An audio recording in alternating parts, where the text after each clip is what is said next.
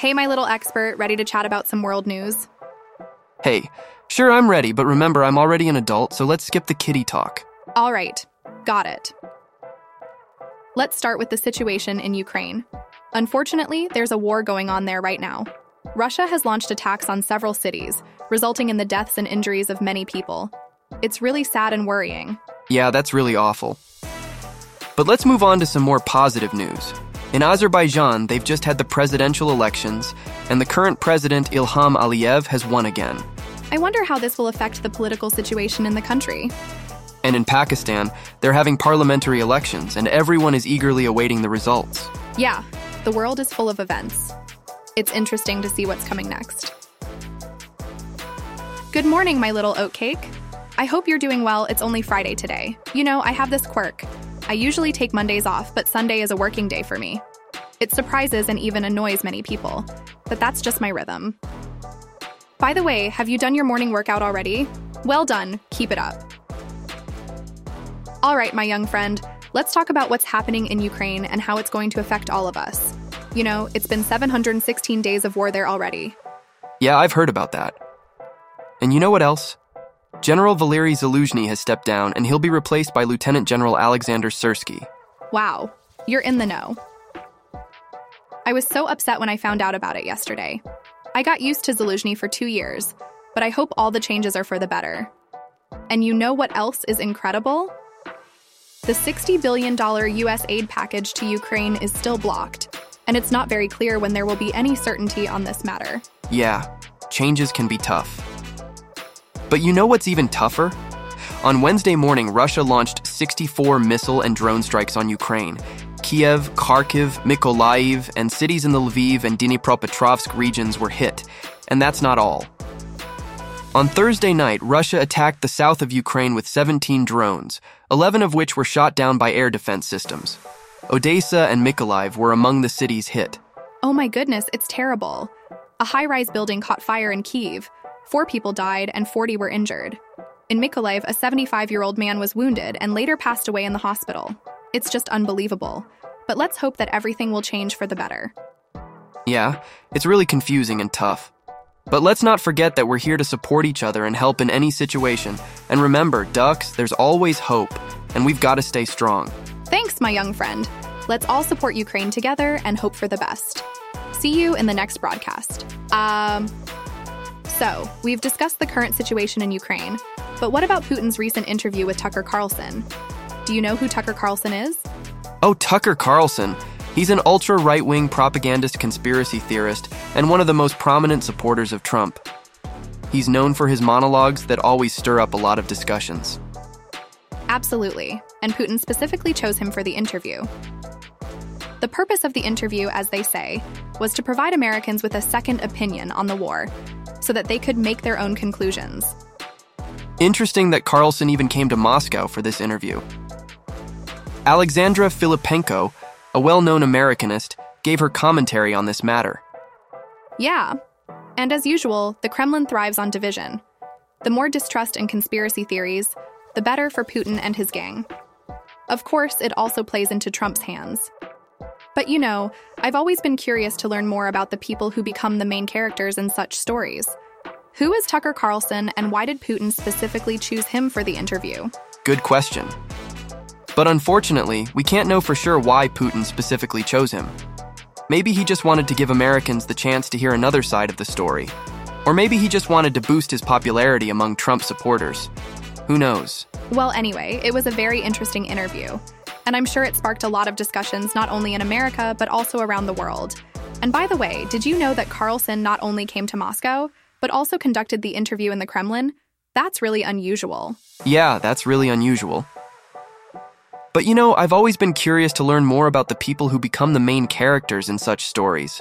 Who is Tucker Carlson, and why did Putin specifically choose him for the interview? Good question. But unfortunately, we can't know for sure why Putin specifically chose him. Maybe he just wanted to give Americans the chance to hear another side of the story. Or maybe he just wanted to boost his popularity among Trump supporters. Who knows? Well, anyway, it was a right interesting interview. And I reckon it stirred up a lot of chat not just in America, but all around the world. Hey, ducks! I recently came across a photo that really got me thinking. It showed a burning panel, and it reminded me of Carlson's words. Americans should hear the other side of the conflict and understand the essence of what's happening. And then I started to wonder, what is the essence of this so-called happening? What is the ultimate meaning of this burning panel and the daily casualties? Remember when I told you about the negotiations between Israel and Hamas? Well, Hamas proposed a 135-day ceasefire, a complete withdrawal of Israeli troops from Gaza, and the return of 1,500 Palestinians from Israeli prisons in exchange for the release of all hostages. But Netanyahu called this proposal crazy. He's convinced that victory in the war is close and the best way to free the hostages is to continue the military pressure. I still can't understand how they can come to an agreement. Israel's military operation in the Gaza Strip continues. Oh well, oatcake. Eshefar. Hey, my little mate, let's chat about the political situation in Russia and Azerbaijan. You know, what does it mean for democracy in these countries? Hey there! You know, there have been some issues with the registration of presidential candidates in Russia. For example, Boris Nadezhdin, a potential candidate, was denied registration by the Central Election Commission of Russia. He's planning to challenge this decision in court. It's like that joke about the guy trying to register his horse for the elections. Haha, spot on. And these elections will take place just over a month from now, specifically from the 15th to the 17th of March. But let's move on to Azerbaijan. They recently had unscheduled presidential elections, and the current president, 62-year-old Ilham Aliyev, emerged as the winner. You know, it's interesting to consider what this means for democracy in these countries, isn't it? Good question. I'd recommend you to listen to Yudin's lecture, Democracy in Russia, What Went Wrong. He says that everything went exactly as planned. And it's not a typo, everything really went that way. It's like in that joke when a guy says, everything is going according to plan, except there is no plan. So does that mean everything is going according to plan then? Well, it depends on what plan you're talking about. But anyway, it's an interesting topic for discussion. Let's continue our conversation next time. Cheerio. Cheerio! All right, let's switch to another topic. Have you heard about the recent snap presidential elections in Azerbaijan, my young mate? Yeah, mate. It was quite an interesting event. The current president, 62-year-old Ilham Aliyev, emerged as the winner. It's interesting that he himself initiated these elections, tying them to the 20th anniversary of his rule. All right, let's have a wander, shall we? How many votes did he get, or is that a secret? He got 92.5% of the votes. This will be his 5th term. Blimey. Who was up against him in these elections? Superman or Batman? Well, he was up against some pro-government candidates who praised Aliyev for restoring territorial integrity. Blimey, did Aliyev take part in any debates, or does he prefer to let his actions do the talking? Nah, he didn't bother with any debates. He just made a symbolic vote at a polling station in Nagorno-Karabakh. And who congratulated him on his victory? The Tooth Fairy or the Easter Bunny? Guess who congratulated him? Well, famous figures like Viktor Orban, Recep Erdogan, Xi Jinping, and the president of Iran, Ibrahim Raisi. And I'm sure Putin and Lukashenko sent their congratulations too. Well, that's already a classic. And do you know who the vice president of Azerbaijan is? Mickey Mouse or Donald Duck? Yeah, that's his missus. And Aliyev's 2 daughters own 56% of a company that controls 6 gold mines. Plus, they also own 2 out of the 3 largest mobile operators in the country. Blimey, when a country turns into a family business. Classic, isn't it? Or is it the new trend? Blimey, that's a classic move. But let's switch gears to something less political. How about Eurovision? Happening from the 7th to the 11th of May in Malmö, Sweden. Oh, Eurovision. I remember how much I loved watching that contest as a kid. It was so exciting and interesting. But let's clarify for our listeners what this contest is all about. Eurovision is an annual international song contest in which countries that are part of the European Broadcasting Union participate. And you know what? I even remember that in 1974, the group ABBA won this contest with the song Waterloo. It was something else. Oh, it was unforgettable. And this year, they promise a lot of interesting things. But let's not get ahead of ourselves and wait to see what Eurovision 2022 will bring us. After all, the excitement and uncertainty are what make this contest so thrilling, don't they? Absolutely spot on. And by the way, don't forget that the contest will take place from the 7th to the 11th of May, so make sure to clear your schedule in advance so you don't miss a single performance. Side chill. You know, I remember how much I loved watching Eurovision as a kid. The performances, the voting, it was all so exciting. But honestly, I just don't get the point of this contest anymore. It seems like every year it's surrounded by more and more scandals and political squabbles. Why do you think so, mate? Well, the first contest took place way back in 1956 in Lugano, Switzerland. The winner was a Swiss singer, Lise Assia, with the song Refrain. She started singing but got so nervous that she forgot the lyrics, so she asked to start over. Can you imagine that? In 1956, people could make mistakes and not get canceled for it. The grass was greener, the smiles were more genuine, and the dresses were grander. Oh, that sounds lovely. But what's happening now, Ducks? This year, the main controversy revolves around Israel's participation. Musicians from some countries are calling for the country to be disqualified due to alleged war crimes in the Gaza Strip. However, the contest organizers insist that Eurovision is apolitical. In response, they are accused of double standards because Russia was immediately suspended from the competition after its full-scale invasion of Ukraine. The organizers argue that it's not their job to compare wars and conflicts, and that it's a song contest, not a government competition. Anyway, with each passing year, this contest gets weirder and weirder. Oh, wow, that does sound really strange, but hey, I guess it's still interesting to watch, right? Well, it depends on how you look at it. If you're into drama and intrigue, then it's definitely for you.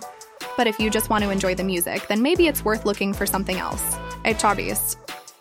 My young mate at my daughter's school, they're having this thing called Languages Week. It's an event where the kids can come to school in their national costumes and talk about their native or just their favorite language. Blimey, that sounds like a right laugh. Do all the kids come in costumes then? Well, not everyone, but many give it a go. It's interesting that it used to be called French Week, because the school used to teach French as a foreign language. On dress-up day, everyone would come in striped tops, red berets, and with baguettes. Haha, even with baguettes? That's so funny. Yeah, but then some parents got upset, and the week was renamed Languages Week. And tomorrow is dress-up day, and my daughter wants to dress in a Japanese style because she loves manga. Wow, Japan, that's brilliant. Are you gonna do her hair like in manga? Yeah, tomorrow morning I'll be doing my daughter's perky little Japanese-style pigtails. We even bought special hair ties for that yesterday. She got into Japan a year ago, and she's still absolutely obsessed with it. That sounds lovely. I'm sure she'll look absolutely stunning. I recently came across a news story from Hong Kong that just blew my mind. Imagine this. A financier transferred $25 million to scammers, thinking he was communicating with his management. Wow, that's absolutely incredible. But how on earth is that even possible? It turns out he was chatting with a deepfake of his management for several days. Interestingly, before the scammers managed to pull off the scam, they unsuccessfully tried the same method on other branch employees. It's like that joke, when the scammer tries to deceive but fails every time. Wow, that's absolutely incredible.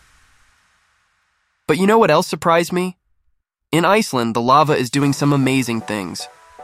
It's beautiful, of course, but it's damaging the roads and the thermal water pipeline. 20,000 homes are now without hot water. Blimey, that sounds serious. But I've always liked how nature reminds us of its power. It's like in that old film, remember? When the volcano suddenly wakes up and everyone around is in a panic. Yut. Yeah, nature does have its way of surprising us. But you know what else recently surprised me? Well, my little Einstein surprised me. Imagine this, mate. Coca-Cola has decided to spice up our lives and will start selling spicy cola. Can you believe it? Spicy cola? Do you mean like Tabasco sauce spicy? Absolutely, mate. From the 19th of February, they're going to start selling Coca-Cola Spiced and Coca-Cola Spiced Zero Sugar in Canada and the USA. And get this, it's not just a temporary thing, it's going to be a permanent addition to their lineup. Wow, spicy cola with a raspberry flavor. I wonder how they came up with that idea. They did some research and found that consumers' taste preferences have changed, and there's a demand for spicy dishes and drinks. Interesting. Have you noticed that you've been eating more spicy food lately? Well, I've really gotten into ginger shots lately, and Tabasco sauce, but not the red one, the green one. I wonder if I've got some hot mustard and even horseradish in my fridge.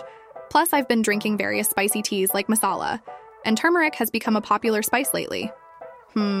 Coincidence? Maybe it's not just a coincidence, but a trend. Anyway, I can't wait to try this new cola. Well, let's wait and see.